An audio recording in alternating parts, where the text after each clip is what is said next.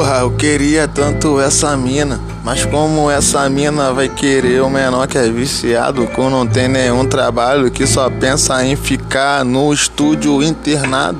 Isso que é foda, ser um jovem desempregado, 24 anos, não tenho nenhum carro, tenho uma Palio velha. Sonhava que eu tinha um carrinho novinho, mas tá tranquilo, não vou desanimar.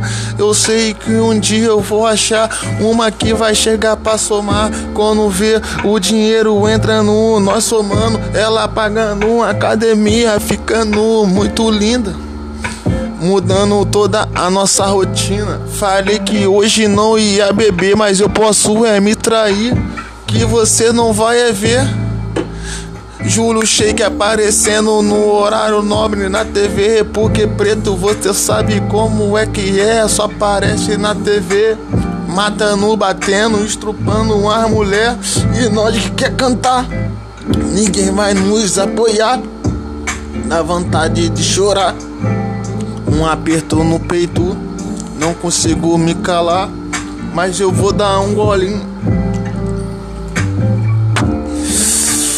Daquele jeitão, o clima tá frio, agora aqui bebi tá gostosão. Acho que eu vi um alcoólatra, tô abraçado com meu uísque, isso que é foda.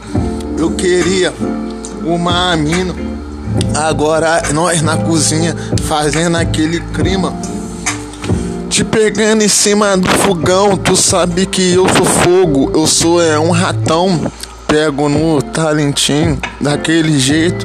Eu quero te fazer um carinho.